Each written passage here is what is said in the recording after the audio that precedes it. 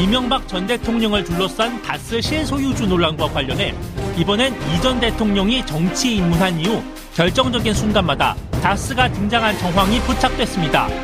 1996년 종로 국회의원 선거, 그리고 지난 2002년 서울시장 선거, 이 전 대통령이 사활을 건 두 선거였습니다. 여기에 다스 직원들이 10수명 동원됐다는 복수의 증언이 나온 겁니다. 이렇게 선거에 동원된 직원들의 급여도 선거 캠프가 아닌 다스에서 지급됐습니다. 또 다스 임원회의를 주재하기 위해 이 전 대통령이 직접 방문한 적도 있다고 증언한 다스 전 관계자는 이 전 대통령을 왕 회장이라고 칭하기도 했습니다. 이른바 다스는 누구 겁니까? 라는 질문으로 요약된 이명박 대통령의 다스 실소유주 논란.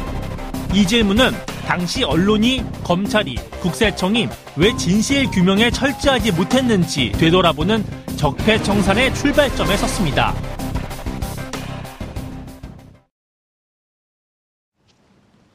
정봉주의 품격시대 두 번째 주제는 이명박 전 대통령 선거 캠프 다스 직원들 조직적 동원 정황입니다. 이 문제와 관련해서 두 분 모셨습니다. 김성완 평론가 자리하셨습니다. 네, 안녕하세요. 예. 자, 그리고 조대진 변호사 자리하셨습니다. 안녕하십니까. 예. 오늘 시사인 보도가 나온 건가요? 그렇죠. 오늘 어제 요즘 그 JTBC도 그렇고 시사인도 그렇고 계속 다스 기사를 쏟아내요. 글쎄요, 열심히 잘 파서 그런가? 아니면은 누가 다 내부 제보자예요.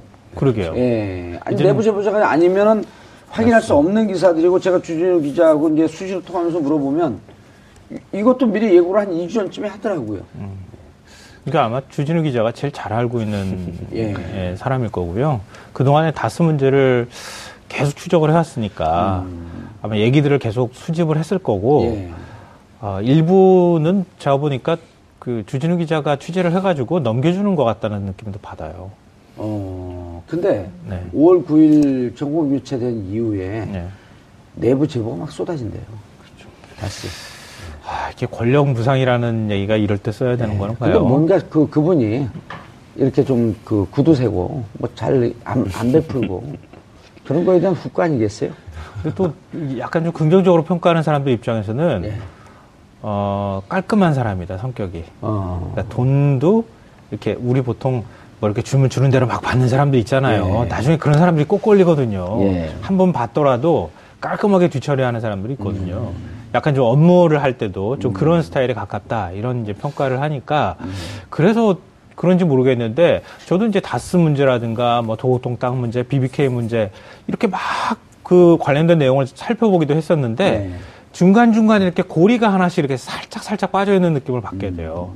근데 최근에 나오는 얘기를 들어보면 그 고리가 대략 이렇게 얼개가 맞춰지는 것 같은 얘기들이 계속 그렇죠. 나오거든요. 이제 퍼즐이 다 맞춰져 나가요. 네, 조금씩 맞는데 그 틈새를 메워주는 게 그러니까 요 며칠 사이에 나오는 것처럼 JTBC도 보도하고 뭐 시사인에서도 보도하는 것처럼 다스 직원들, 내부 직원들의 얘기를 통해 가지고 나온다는 거죠. 예. 원래 그 사람 거예요. 그 사람이 왕 회장이었고요. 예. 오면 다 보고했고요. 뭐 이런 얘기들이 이제 나오기 시작하는 거죠. 알겠습니다. 자, 두 분 말씀 나누는데 조대진 변호사님 아까 소개했죠? 안 했나요? 네, 하셨습니다. 예, 밥만 먹고 오면 이게 정신이 없어갖고. 자, 시청자 여러분들께서도 샵5490으로 다양한 의견 문자로 보내주시기 바라겠습니다. 페이스북 라이브로도 시청하실 수 있습니다. 자, 이제 법률가신데, 네. 법률가들이 제일 흥미진진해 하실 것 같아요. 요즘 뭐, 무슨 중요한 드라마. 창과 방패. 예, 뭐, 최종이 보는 것보다도 더 막 떨리고 나올 때마다요. 예, 요즘 영화가요. 네. 영화 하시잖아요. 영화 사업 하시잖아요. 제가 지난주에 꾼 봤거든요, 꾼. 네네. 그게 재밌는데, 평상시 같으면 한 700~800만쯤 갔을 것 같은 게, 이제 400만 칸씩 넘어갔더라고요. 그렇죠. 요즘 뭐, 그 영화계에 계시던 분들이 웬만해서는 뭐, 재밌어가지고는 최순실 못 이긴다. 그래서 지금 뭐. 근데 또 최순실 배우에 MB 있었다? 네, 더 지금 뭐 2탄이 나와버리니까 뭐 지금 정신을 못 차리고 있는 상황입니다. 예. 예. 자, 그런데 MB 상황은 보통 사람이었으면 이 정도로 증거가 차고도 넘쳤던 거 아니에요? 그렇죠. 그러니까 지금 이 정도의 증거들이 나오는 거는 당사자들이 말을 안 하고 있었다. 그 정도밖에 얘기를 못할 것 같고요. 그러니까 충분히 이제 말할 기회는 있었지만 이제 정권, 뭐 예를 들면 권력을 가지고 있는 사람들한테는 나 혼자 이걸 얘기해봤자 뭐 얼마나 효과가 있겠느냐라고 해서 입 다물고 있다가 이제는 분위기 자체가 이제 쏟아져 나오니까 그럼 나도 알고 있는 것을 이제 나도 말해도 되겠다라는 부분들이 본물 터지듯이 이제 나오는 것 같습니다. 예. 김성환 평론가님, 네. 저희가 지난해 10월 말 11월에 촛불을 들었을 때 그때 이제 탄핵이 가결이 될까 이런 거에 대해서 이제 많은 분들이 좀 의심 내지 우려를 네, 했잖아요. 했죠. 그럴 때 공무원사에서 무슨 얘기가 돌았냐면 좀 지나면 공무원 사회 내부에 특히 이제 블랙리스트 이런 거 관련해서 알고 있는 내용들이 너무 많았고 내부의 제보가 본물처럼 터져갖고 나올 것이다. 그리고 또 공무원들뿐만 아니라 공무원들보다 한 발 비껴나가 있는 공기업 근무자들. 네. 해도 너무하다 보니까 이제 뭐 이런 상황이 좀 빗발칠 것이다. 그런데 지금 다스 얘기도 다스 직원들이 종로 국회의원 선거 때, 시장 선거 때 다 동원됐다는 얘기가 보도 나온 거 아닌가요? 그러니까 이거는 전제가 좀 필요한데요. 예. 이명박 전 대통령의 어떤 97년도 이제 총선 출마해가지고 96년이요. 96년도 출마하고 2002년도 이제 그때 서울시장 선거 출마하고 예. 그럴 때마다 다스 직원 한 10여 명 정도가 10수 명이 동원돼서 선거 캠프로 가서 일했다. 월급은 다스에서 줬다. 이런 얘기가 지금 나오고 있는 거고요. 그리고 이제 그 이명박 전 대통령 운전기사인 강모 씨라는 분이 있습니다. 예, 2000년까지 근무를 했었어요. 네.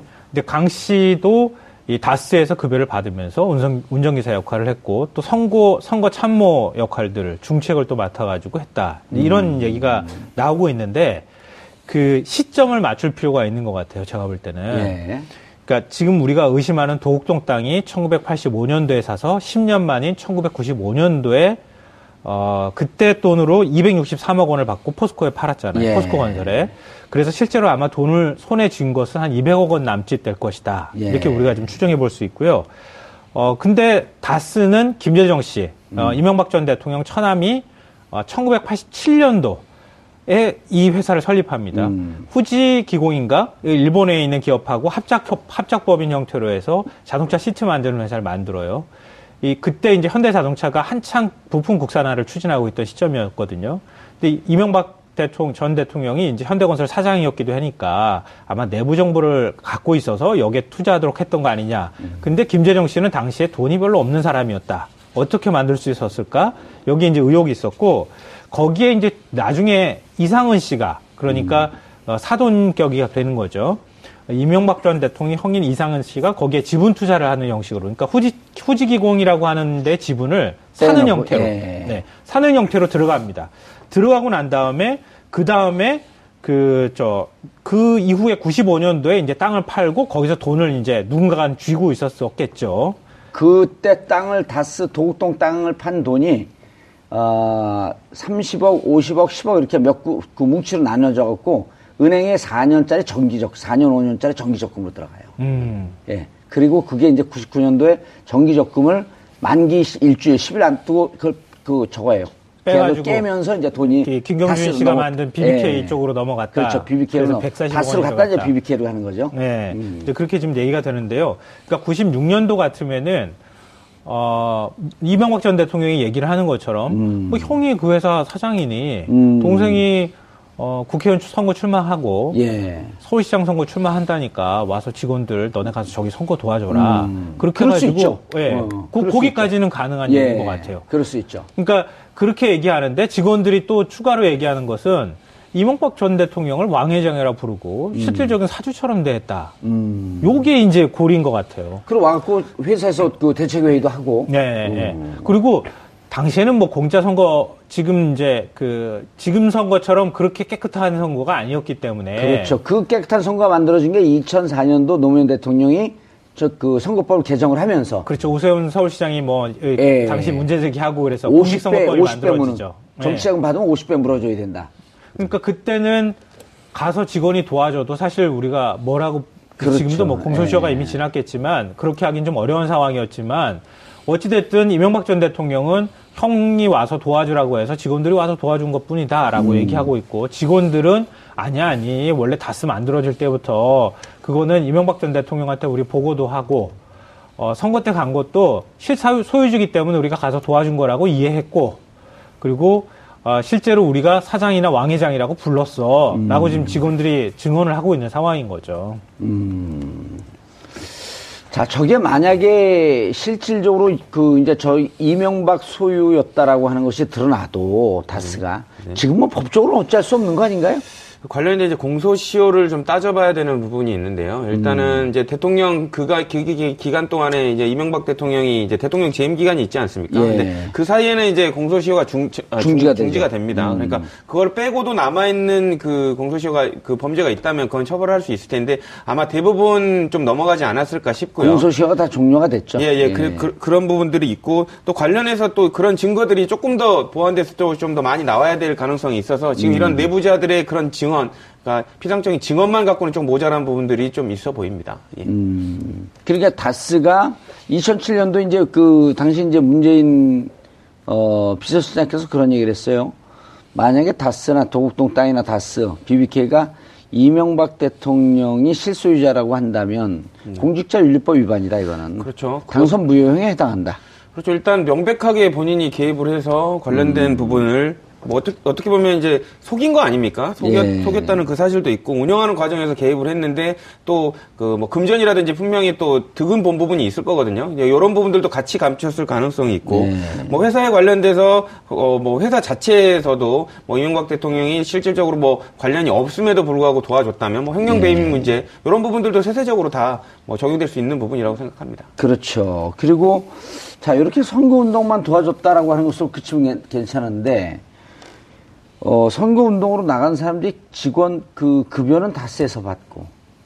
그러니까 요즘 같으면 이거 불법이죠. 명백한 불법이 되는 거죠, 그죠? 심각한 불법이죠. 많이 안 되는 거죠. 당선 무효형에 해당하는 거죠. 그렇죠. 예. 선거법도 위반이 되고요. 회사 측에서는 그 돈을 배임 횡령, 배임 횡령도 되고요. 그렇기 때문에 뭐 당사자는 왜냐하면 이제 선거운동원 뭐 의원님 더 잘 아시겠지만 선거운동원도 지정을 해가지고 관련된 비용도 뭐 회기 안에서 지출을 할 수 있게 돼 있는데 그 돈을 뭐 딴 데서 지원받는다면 뭐 100명, 1000명 뭐 임의적으로 할 수 있는 상황이 아닙니까? 그러니까 예. 선거의 불공정성을 또 이렇게 조장할 수가 있기 때문에 그 부분도 신고한 범위 내에서만 해야 되는데 딴 데서 돈이 나왔다? 그러면 그건 명백하게 선거법 그렇죠. 위반이죠. 예. 며칠 전에 좀 안타깝지만 최명길 국민의당 의원이 의원직 200만 원 때문에 상실했잖아요. 네, 근데 그분이 뭐 때문에 그랬냐면 정식 선거운동 등록된 선거운동원 말고 자원봉사자 형식으로 해갖고 SNS 활동하는 그 콜센터를 운영을 했던 거예요. 그 컴퓨터 몇 대 두고. 근데 이분들에게 그냥 자원봉사 진짜 오면 문제가 없는데 자원봉사인 것으로 위장하고 사실은 선거운동 비용을 줬기 때문에 이거 불법 정치자금, 불법 선거운동이 된 거거든요. 그래서 됐어요. 그러니까 저분들이 선거운동원이 아닌데 와갖고 선거운동을 하고 다스로부터 돈을 받으면 지금 같은 경우는 완전 당선 무효형이죠. 네, 그렇죠. 그러니까 지금의 시각으로 보면, 예. 오늘날 시각으로 보면 이명박 전 대통령은 불법 행위를 저지른 것이고 정치인으로서 깨끗하지 못한 정치인이라고 우리가 얼마든지 비판할 수 있는 상황이 된 거죠. 그렇죠. 직원들이 예. 지금 이런 내부 증언들을 하고 있으니까. 근데 이명박 전 대통령은 그렇게 얘기할 거예요. 아마 제가 추정컨대 오늘날의 잣대로 그때를 보지 마라. 그때를 보지 마라. 20년 전하고 지금은 다르다라고 예. 하는 것 하나하고 앞서 얘기 잠깐 나왔던 것처럼 아니 그 당시에는 형이 동생 뭐 선거 나온다고 하는데 도와주는 거 그거 얼마든지 있을 수 있는 일이다. 예. 별 문제 아니다. 이렇게 얘기를 할 거라고 생각됩니다. 그리고 이제 뭐 도덕적으로 하자가 있다. 여기까지 법적 문제가 없어요. 현재까지는. 네, 네. 뭐 원래 뭐 지저분한 사람인 줄 알았는데 뭐 그렇다 이렇게 뭐 그 정도는 할 수 있을 것 같아요. 되는 거예요. 네, 근데 네. 이제 문제는 지금 이제 다스의 실소유자가 누구냐라고 하는 걸 계속 그렇죠. 추정하고 있는 건데 결정적 순간에 다스 문제를 해결하는데 최고 경영자처럼 행동을 했다. 세관공업 세관공업이라고 예. 하는 회사인데요. 그 이명박 전 대통령 매제 예. 어떻게 다 친척이 이렇게 얽혀 있는지 모르겠어요. 처남, 뭐 사돈, 뭐 매제, 뭐 이렇게 되는데 그 김진 씨라고 하는 그 매제가 대표이사로 있었던 회사예요. 예. 이 회사가 자동차 시트 레일을 만들어서 납품하는 곳이에요. 다스에다가. 근데 여기에 임원회 그 세관공업을 폐쇄를 하는 상황이 왔다고 합니다. 이 시점도 굉장히 애매한데 2000년이에요. 왜 하필이면은 그 BBK 문제 걸렸었던 요 시점에 딱 그랬을까? 요것도 좀 전 약간 좀 의문이고요. 그때 뭐 노조를 만들어 국적을 폐쇄했다 이렇게 얘기하고 있거든요. 그게 참 대단하죠. 노조 만들었다고 회사 확 문 닫아버리는 거 참, 물론 있는지는 모르겠지만. 근데 이명박 전 대통령과 다스 이상 회장의 3층 집무실에서 임원회를 주재했어요. 다스를, 그러니까 세관공업을 폐쇄할 건지 말 건지. 그때 직원들이 왕 회장 온다. 그래서 이른바 우리 군대 가면 그런 거 있잖아요. 장군 오시면은. 우리 이제 대기업들도 비슷해요. 총수 오신다 그러면은 계열사의 총수가 방문하는 경우는 규모가 크지 않은 계열사는 진짜 회사 창립일에 한 번 올까 두 번 올까밖에 안 되거든요. 그러면은 회사 기숙사부터 시작해서 제가 아는 사례도 있지만 전부 페인트 싹 다 칠하고 시설 개선도 싹 합니다. 그거랑 비슷했다는 거예요. 그러니까 이명박 전 대통령이 오는 게 뭐 그렇게 대단하다고 형에서 오는 거거나 아니면 매저에서 오는데 그냥 놀러 올 수도 있는 것 수준인데 그게 아니라 회사 청소 싹 하고 마치 그분이 오시는 것처럼 행동했고 왕 회장님이 오신다고 말했다. 이렇게 얘기를 했다는 거죠. 왜 그랬을까? 일단 아마 국회의원에서 그랬나? 일단 수사기관이 이제 어떤 해명을 이제 수사기관에서 이제 MB께서 이명박 대통령이 할지 모르겠지만 사실상 지금 나온 정황으로서는 뭐 법조인의 입장에서 봤을 때는 이명박 대통령이 실질적 소유주인 것 같습니다. 왜냐하면 그 부분을 판단하는 데는 두 가지를 보는데요. 일반적으로 그걸로 인한 이득을 받느냐 그리고 이거에 관련된 권리 행사를 했느냐 요 두 가지를 보는데 요 두 가지 요건에 다 해당되거든요. 이득도 이명박 대통령이 다스로부터 받았고요. 어떤 점에서요? 그러니까 예를 들면 그 간접적 영향이라고 하더라도 관련돼서 예를 들면 뭐 선거운동에 도움 받은 것도 뭐 간접적인 도움이긴 하지만 뭐 그 부분은 이제 계좌에 관련된 뭐 비자금 수사하고도 연결돼 있을 것 같습니다. 그리고 관련된 방금 말씀 주신 대로 지시하는 부분, 그러니까 권리자로서 내가 권한을 갖고 있기 때문에 이득도 받지만 권리도 행사할 수 있었다는 위치에 관련된 부분이 지금 나오고 있기 때문에 그런 부분들을 보면 수사기관이 충분히 캐물을 수 있는 그런 가능성이 있다고 봅니다. 실소유자가 이명박을 볼 수 있다. 우리가 세월호 참사 때요.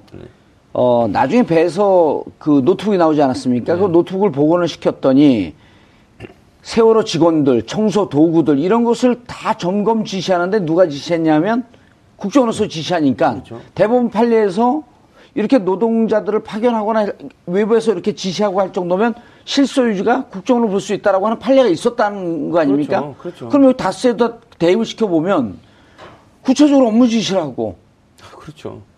그거는 아주 기본이 되는 겁니다.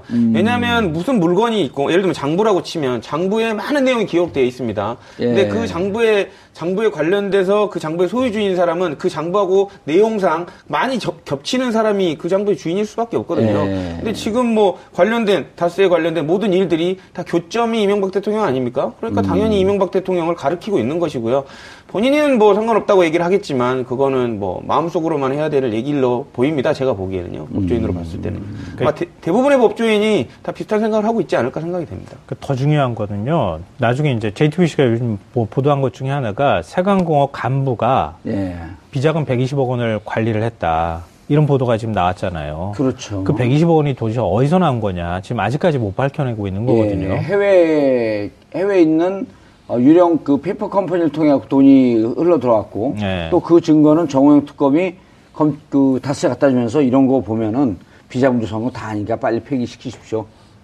그러니까 사명으로 해서 관리됐던 건데 이 정호영 특검이 그렇게 얘기가 나왔던 거고 우리 이제 도곡동 특검이라고 흔히들 부르는 것처럼 거기에서는 다스에 지분이 들어갔던 이상은 씨 지분이 제3자의 것일 가능성이 있다. 이렇게 특검이 직접 밝혔어요. 다스 지분이 이상은 씨가 나중에 투자해서 들어간 지분이 그러면은 다스의 이상은 씨가 김재정 씨는 뭐 그렇다 치더라도 이상은 씨 지분이 들어가는데 이상은 씨 지분이 제3자일 것일 가능성이 있다. 이렇게 특검이 얘기를 했단 말이에요. 거의 제3자의 것이라는 식으로 얘기를 했다고요. 그 당시에 특검이. 그러면은 이상은 씨 지분은 그러면 누가 그러면 제3자로 들어간 거냐. 이게 하나가 있고 또 매제가 운영하는 세관공업이라는데 비자금이 120억이 들어가 있어요. 근데 그 회사에 왕 회장님 온다고 해서 직원들이 청소도 하고 이러고 있다는 거예요. 그러니까 이런 게 이제 고리가 이렇게 맞춰지는 거예요, 대충.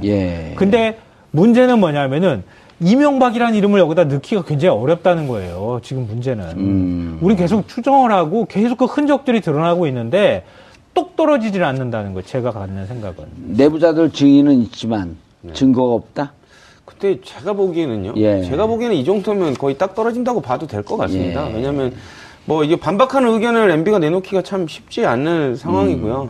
오히려 그 수사하는 기관에서 오히려 추궁을 하면 그 추궁하는 논리가 더 맞을 것 같은 상황들이 지금 증거들이 나오고 있기 때문에 모르겠습니다. 제가 보기에는 충분히 똑 떨어지는 증거라고 좀 보여지는 면이 있는 것 같습니다. 예. 자, 이것도 한번 좀 들여다봐야 되겠는데, 신화는 없다라고 하는 책이요. 이거 나중에 영화로도 드라마로도 만들어지지 않았나요? 예. 그러니까 아랍에미리트 왕세자가 이 신화는 없다 보고 난 다음에 감명 깊어가지고 문화부 장관인가? 그 감명 깊어가지고 지난번에 초청했잖아요. 그게 그 신화는 없다라는 책이잖아요. 그리고 또 임종석 비서실장은 군 장병 위로한다고 해서 거기 가 있으니까 또 MBC는 정상화 되자마자 이명박 자원외교 그 문제 찾으러 갔다. 그러니까 청와대는 근거 없는 낭설이다. 근데 그 추정이 왜 나오냐면은 저는 뭐 보도는 못 봤어요. 보도는 못 봤는데 그 아랍에미리트에 우리 파견돼 있는 아크 부대라고 하는 게 있단 말이에요. 그게 일종의 이제 협력단 같은 거예요. 그러니까 직접 이렇게 뭐 무기를 소지해가지고 하는 거라기보다는 평화주군 같은 건가 보죠? 군사훈련 같은 거 시켜주고 뭐 이런 형태예요. 그게 아랍에미리트 왕세자가 왕세자를 이른바 이제 우리 원전 수출을 하기 위해서 이명박 전 대통령이 뭔가 이 협력을 증대할 수 있는 방법이 없느냐라고 해서 고안해낸 방법 중에 하나예요. 그러니까 당시 이제 왕세자가 그 프랑스하고 원전을 아랍에미리트가 계약을 하는 쪽으로 가니 우리 쪽에서 보면은 야, 이거 프랑스하고 계약할 것 같은데 우리가 좀 방법이 없겠습니까? 라고 고민을 했던 거죠. 그때 이명박 전 대통령이 뭔가 좀 대책을 찾아보자고 해서 만든 게 그 왕세자도 요구하는 바가 그 군사적 협력이란 이런 것들까지 좀 했으면 좋겠다. 그래서 이제 아크 부대를 파견을 했다는 거죠. 그러니까 원전 문제하고 고리가 만들어진 거예요. 오래됐네요, 그러면은? 그렇죠. 이명박 전 대통령 재임 시절에 있었던 일이에요. 그러니까 아크 부대가 파견된 거는 원전 때문에 파견이 됐다고 해도 과언이 아니라는 원전을 거죠. 수출하기 위해서 전제 조건으로 끼어팔기 쉽게 얘기하면. 그렇죠. 약간 그런 형식이었던 거예요. 협력을 증진하고 늘려나간다고 하는 명분을 가지고 이 원전 들어가면서 수출하면서 부대가 같이 가서 군사적 협력을 하기 위해서 들어갔던 거예요. 그러니까 실제 전투 부대는 아니고. 그러니까 이번에 아크 부대에 가가지고 임종석 비서실장이 거기도 방문하고 뭐 이렇게 하니 이게 원전 수출에 대해서 약간 우리가 수출을 해놓고 난 다음에 한국은 왜 원전 탈핵이나 이런 거 얘기하느냐라고 하는 불안한 시각이 있는 건데 그걸 뭐 잠재우기 위한 용도냐 아니면 또 다른 용도가 아니었느냐 뭐 여러 가지 추정이 나오는 거죠. 예. 어쨌든 신화는 없다 얘기하다가 지금 신화는 없다가 빠졌는데요. 이 책을 이제 사재기했다는 거 아니에요? 네, 그렇죠. 다스에서 다스 관계자가 다스의 돈을 어마어마하게 들어와서 책을 다 샀다는 거예요, 트럭으로. 네. 뭐 두 가지로 볼 수 있는데요. 하나는 뭐 한두 권 사준 게 아니라 그냥 몇 트럭. 그것도 1톤짜리 트럭도 아니고 큰 트럭으로 한꺼번에 사줬다는 것은 뭐 이렇게 합법적인 방법을 가정해서 선거자금 마련해 준 방법도 있는 것 같고요. 그리고 두 번째로는 이 사들인 책들에 있어서 이명박 대통령의 사인을 그 직원들이 대신했다는 뭐 이런 그 주장들도 나오고 있거든요. 그렇기 때문에 사실상 이 정도로 동원되고 자금이라든지 인력이 동원됐다면 뭐 이명박 대통령이 이 다스에 차지하고 있는 위치를 뭐 가늠해 볼 수 있는 부분이죠. 아니요, 이것도 좀 조심해야 돼요. 제가 볼 때는 형이 사장이니까 동생 돕기 위해서 동생이 뭐 자사전 좀 사줄 수 있는 거 아니냐. 그렇죠. 그 당시에는 그럴 수 있었다. 형제끼리 우애가 좋아 보이잖아요, 가족이. 그렇죠. 예. 좀 비슷하게 생겼고. 그러니까 그런 설명을 하면 이것도 반론은 얼마든지 가능해 보여요. 그러니까 이명박 전 대통령은 정치인으로서 부도덕할 수 있어요. 이게 만약에 사실이라 그러면. 법적으로 하자가 없는 거죠. 뭐 신화는 없다. 아니 내 동생 정치인 나왔는데 선거를 위해서 열심히 홍보하기 위해서 또 베스트셀러 만들기 위해서 띄우기 위해서 이른바 저 정치인들 그런 거 사재기 좀 하고 그러지 않았나요 옛날에? 그러니까 그런 거 할 때 좀 세게 그렇죠. 베팅한 것 정도다. 이런 정도는 가능한데 이것도 역시 부도덕하긴 하지만. 다스는 누구 겁니까? 라고 하는 질문에는 대답하기 좀 부족한 건데요. 근데 이제 좀 더 결정적인, 조대주 변호사님, 좀 더 결정적인 증언이 나와 시사인 보도에 따르면,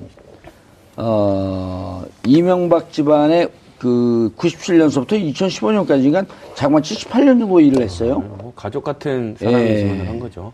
뭐 그 운전기사가 관련된 부분을 소상히 진술을 했습니다. 뭐 사실상 모든 그 내밀한 정보는 뭐 가정부, 그러니까 도우미 아주머니나 아니면 뭐 기사분들이 뭐 많은 제보들을 하는데 이번도 아마 비슷한 경우인 것 같습니다. 뭐. 이게 전 제일 중요한 증언인 것 같아요. 다른 건 다 고리가 없어. 다른 건 다 고리가 없는데. 김종백 씨네요. 네, 김종백 씨라고 하는 분인데요. 그러니까 1997년부터 3월 24일 정확하게 입사해서 2015년 1월 31일까지. 그러니까 이 불과 2년밖에 안 되는 일이에요, 거의. 이때까지 이상훈 회장의 운전기사였다는 거예요. 우리 이제 운전기사의 저주 같은 얘기 하잖아요. 정치인들 사이에서. 정치인들 중에서요, 운전기사가 국회의원 이제 떨어지면요, 의원님 저 이민 가기로 했습니다. 예? 돈 좀 보태주세요. 뭐 이렇게. 아니, 그러니까 그럼 이민 잘 가게 열심히 살게 그러니까. 아니요, 제가 비행기표가 없어갖고요. 그래서, 그래, 비행기표 좀 도와줘야겠네요. 오랫동안 고생했으니까. 한 500만 원 주면 공 2개가 더 필요합니다. 그러면, 그리고 제일 가까운 제가 좋은 테이프 하나 갖고 있습니다. 그 조수석에 앉았고 계속 녹음기를 틀어놓은 거예요. 거기서 전화하고 하는 얘기 뭐, 그럼 불법한 건 다 거기 걸리잖아요. 그렇죠. 그 이제 이른바 이제 운전사의 저주. 그렇죠. 그 다음에 구급 격리의 저주도 있어요, 또. 그죠. 네? 뭐. 그런데 이제 여기 이 운전기사가, 다스 운전기사의, 이건 저주가 아니죠. 네, 그죠. 혜택이죠. 우리에게 좋은. 축복. 우리에게 축복. 네. 뭐라 그랬나요? 이 운전기사가, 일종의 이제 집사 역할을 한 거예요. 운전만 한 게 아니고. 네, 그렇죠. 보통 좀 그렇잖아요. 네. 이렇게 오랫동안 했다는 얘기는 다스에 대한 일, 또 그 이명박 전 대통령 개인 일가의 일, 뭐 이상훈 회장 거를 주로 일을 맡아줬겠죠. 네. 근데 그걸 가장 가까운 거리에서 봤던 사람이에요. 근데 뭐 여기 내용들을 인터뷰한 걸 쭉 보면 뭐 국회의원 선거 나갈 때도 여기 다스에 왔다, 경주에 왔다 갔다, 뭐 어디 자주 들렸다 이런 건 제가 볼 때는 뭐 큰 의미가 없을 것 같고요. 이명박 전 대통령이 반박하면은 금방 이렇게 논리가 무너질 것 같은데 여기 보면은 대통령이 되고 나서도 다스에 관한 보고를 받았다. 이명박 전 대통령이 이런 게 나와요. 예. 그러니까 감사 비서실 팀이 청와대에 BBK 관련 보고 하는 것을 목격했다.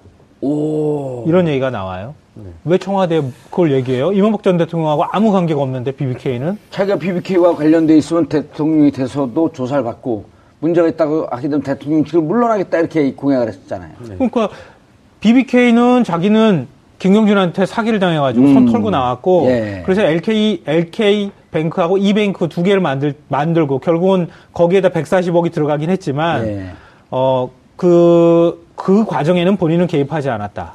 이렇게 예. 얘기했잖아요. 예. 손 털고 아무 문제 없는 BBK 보고를 왜 청와대한테 보고를 해요? 예. 이 말이 안 되잖아요. 그러니까 이것도 말이 안 되고, 서울시장 시절에 현대차 본사 사업 증축 허가를 이명박 전 대통령이 내줬단 말이에요. 예. 근데 다스 2공장, 3공장 부지, 이런 거 할 때 특혜라든가 허가가 안 나는 땅인데, 대통령 되고 난 다음에 허가 그냥 막 뚝뚝 떨어지기 시작했다는 거예요. 이것도 형 때문인가? 하여튼 그 BBK 얘기가 제가 볼 때는 예. 제일 중요한 증언이 아닐까 싶어요. 예. 그래서 이 집사가 이 표현이 굉장히 흥미로운데 나는 다스가 이명박 전 대통령 거라고 본다. 100% 확신한다. 아니 10,000% 확신한다 이렇게 얘기했어요. 예. 협력 직원들도 다 그렇게 생각한다고. 예. 2008년까지 다스는 100% 수기장부를 썼다 그래요? 왜 그랬을까요? 뭐 일단은 뭐 그 운전기사분이 증언한 부분은 이제 돈을 좀 쉽게 가져가기 위해서 이제 수기로 사이즈 조작도 쉽지 않습니까? 뭐 흔적도 안 남고 그렇기 때문에 이런 부분들까지 구체적으로 진술을 했고요. 또 뭐 사실상 그 뒷받침하는 보완 진술로서 또 이제 그 이상훈 회장이 이명박 대통령이 돈을 가지고 가고 있는 거를 또 그 당시 사장한테도 이게 아직도 가지고 가고 있느냐 뭐 이런 부분들까지 체크를 했다고 합니다. 그러니까 이런 부분 정도까지 소상히 알고 있을 정도면 너무 구체적인 진술이거든요. 그렇기 때문에 뭐 가공했다거나 뭐 들은 전문을 전달했다고 보기에는 너무 구체적이고 정확한 이렇게 사실로 봐야 되지 않을까라고 싶습니다. 항상 현금을 가져왔다. 그럼 이제 왕 회장이라고 불렀다라고 하는 증언도 나오고요. 근데 그렇게 되면 조 변호사님, 네. 이제 이쯤 되면 이거 확실히 다스는 당신 것이다. 네, 그렇죠. 그러니까 지금은 아까도 말씀 주셨지만 뭐 이명박 대통령이 핑계를 댈 수는 있습니다. 뭐 형이 도와줬을 수도 있고 형 동생 지간에 뭐 다스에서 뭐 이렇게 지원을 받았을 수도 있고 뭐 그건 이런 핑계로 다 빠져나갈 변명을 할 수 있겠지만 사실상 수사기관이 볼 때는 그러니까 그거 교점을 찾아보니까 이게 당신 거니까 그런 거 아니요? 라고 질문을 할 수밖에 없는 상황으로 지금 가고 있습니다. 아니, 이게 과거 90년대면 몰라도 이제 2000년대 들어오고 어떻게 되나요? 그러면 2007년도 서울시장 선거 때도 이렇게 되면 이제 이게 불법 정치자금 받은 거거든요. 형이지만. 예. 그렇죠. 그러니까 그런 부분도 있고 아까 그 뭐 허가, 인허가 관련된 부분도 얘기를 하시지 않았습니까? 현대 사업. 예. 근데 그 당시에 뭐 현대에 관련돼서 현대가 조금 어려웠던 부분들이 뭐 일사천리로 뭐 이렇게 됐다는 루머들이 좀 있었거든요. 그 뒤로도 상당히 맞아요. 있었고. 양재동에 있는 현대 사업 그렇죠. 얘기하는 거죠. 예, 안 되던 게 그 서울시에서 뭐 적극적으로 밀어주다시피 이렇게 해서 됐다라는 얘기가 있었는데 그런 증언들이 지금 비스무리하게 지금 맞는 그 정황들이 나오고 있거든요. 그렇죠. 근데 양재동 현대 사업, 그 현대 사업 2000년에 한 1000억밖에 안 되던 그 1200억 정도 되던 다스가 99년, 2000년. 네. 올해 보니까 그 2조 7천억. 어마어마하게 27배가 뛴 거거든요. 그러니까 이게 현대차 협력업체니까 현대차 매출액이 늘어나면서 같이 따라 늘어난 것이다. 이렇게 설명할 수는 있겠지만 다스 성장세는 대단한 거죠. 그렇죠. 근데 여기서 우리가 주목할 부분이 하나가 있는데요. 이게 뭐냐면 2조 원이 넘는 매출을 가진 회사예요. 우리나라 모든 중소기업의 꿈은 처음에는 1,000억 원이고요. 나중에는 1조 돌파하는 거예요. 그래서 우리 보통 경제에서 1조 클럽이라는 표현을 사용하잖아요. 2조 7천억까지 만약에 매출이 올랐다 그러면요. 또 다른 우리나라 기업들이 제일 하고 싶어 하는 게 뭐죠? 기업 공개하고 싶어 하는 거예요. 그렇죠. 이 정도 사이즈만. 그리고 이게 그 순이익이 3%만 된다면 뭐 경제 전문가시니까 일단 매출액 M&A 할 때 계산할 때 보니까 예를 들어 3조라고 하면 3조인데 단기 순이익이 2%나 3%쯤 되면은 기업 공개할 때 그걸 한 40배쯤 곱해주더라고요. 네. 보통 기업들이 제조업 같은 경우에 한 3% 정도 우리 이제 순이익 난다고 하잖아요. 근데 그 정도를 가정한다 하더라도 다스라는 회사를 왜 기업 공개를 안 할까? 다스 협력업체도 하나도 안 하고 있잖아요. 한 3, 40배로 엄청나게 그렇죠. 기업 가치가 올라가는 거예요. 그리고 더 흥미로운 부분이 그래서 제가 말씀드린 게 이건데 김재정 씨가 사망했잖아요. 사망하고 난 다음에 부인 권 씨요. 권영미 씨. 예. 사망하고 난 다음에 그 어마어마한 나중에 기업 공개되면은 그 엄청난 지분이 될 걸 청계재단에 일부 갖다가 그냥 기부를 했죠. 5%는 청계재단에 했고 나머지 19%인가 그거는 이제 세금 못 내갖고 저 기적으로 넘어갔고. 캔코 쪽으로 갔죠. 예. 그러니까 이렇게 알토란 같은 지분을 왜 캔코에다 갖다 놓은 거예요. 근데 캔코에 있는 지분도 사실은 지금 계속 그 공매 절차를 밟고 있잖아요. 근데 아무도 안 사. 왜? 사면 언젠가 대박 날 수 있어요. 근데 기업 공개할 것 같지가 않은 거예요. 기업 공개만 하면은 제가 볼 때는 이 주식 정말 헐값으로 지금 나와 있거든요. 대박 날 수도 있어요. 우리가 사고 그 기업 공개. 제가 돈만 많으면 제가 사고 싶은데. 계속 경매가 나가는데 캠코에다가는 네, 계속 이제 유찰되고 있어요. 세금을 증여세나 이런 건 그 상속세죠. 네, 그 대신 납부한 거죠. 아니 상식적으로 이해가 안 되잖아요. 왜 기업 공개를 이 정도 사이즈가 된 기업이 왜 기업 공개를 안 하느냐? 기업하는 사람들이 기업 공개하는 게 꿈이잖아요. 그래 꿈이죠. 그걸 안 하는 게 지금 이제 수기 얘기 때문에 제가 한 거지만 회계 처리라든가 이런 것들 때문에 이른바 가족기업 형태로 다스하고 다스 계열사들 계속 두고 싶어 했기 때문에 그랬던 거 아니냐.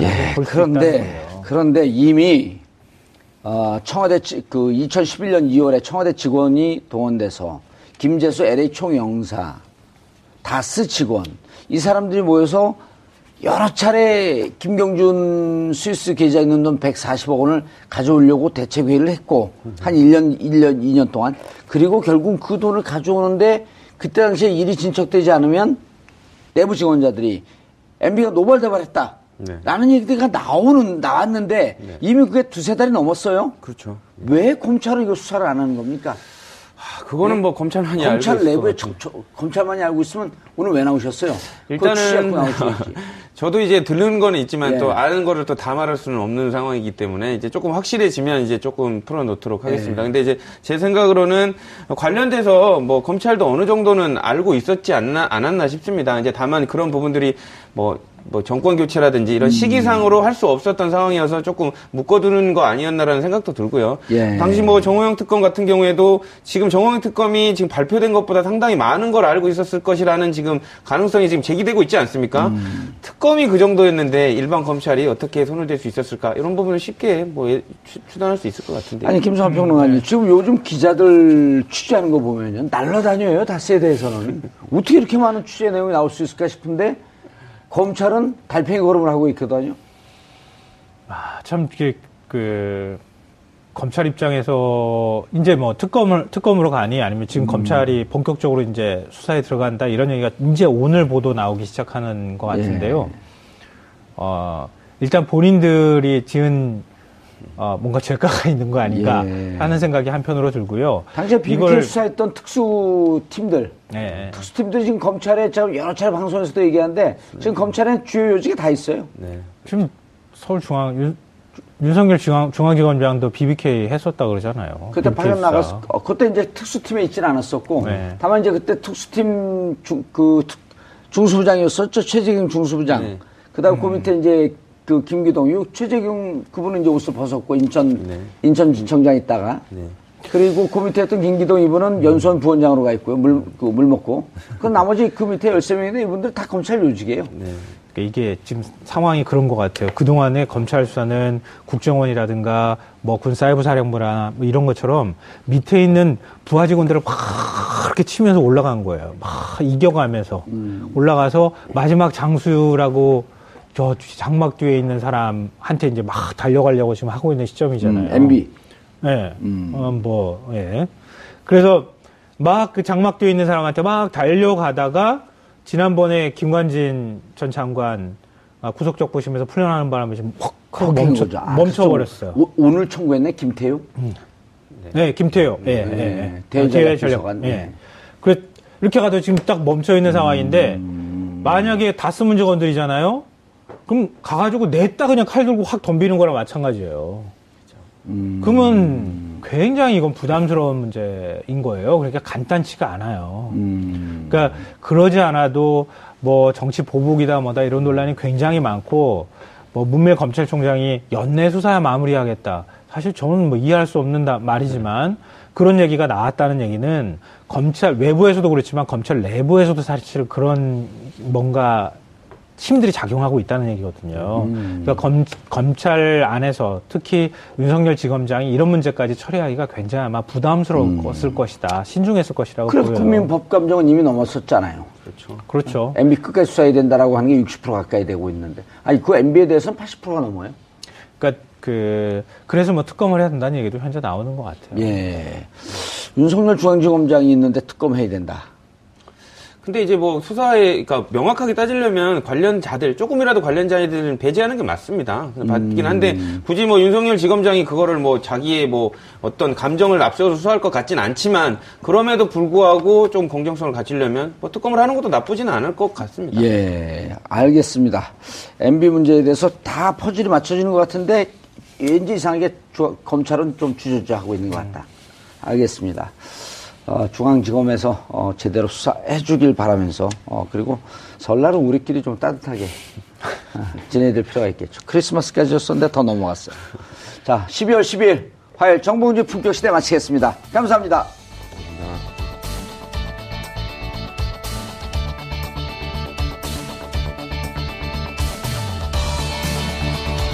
오늘 방송 좋았나요? 방송에 대한 응원 이렇게 표현해주세요. 다운로드하기, 댓글 달기, 구독하기, 하트 주기. 더 좋은 방송을 위해 응원해주세요. 다운로드하기, 댓글 달기, 구독하기, 하트 주기. 기억하셨죠?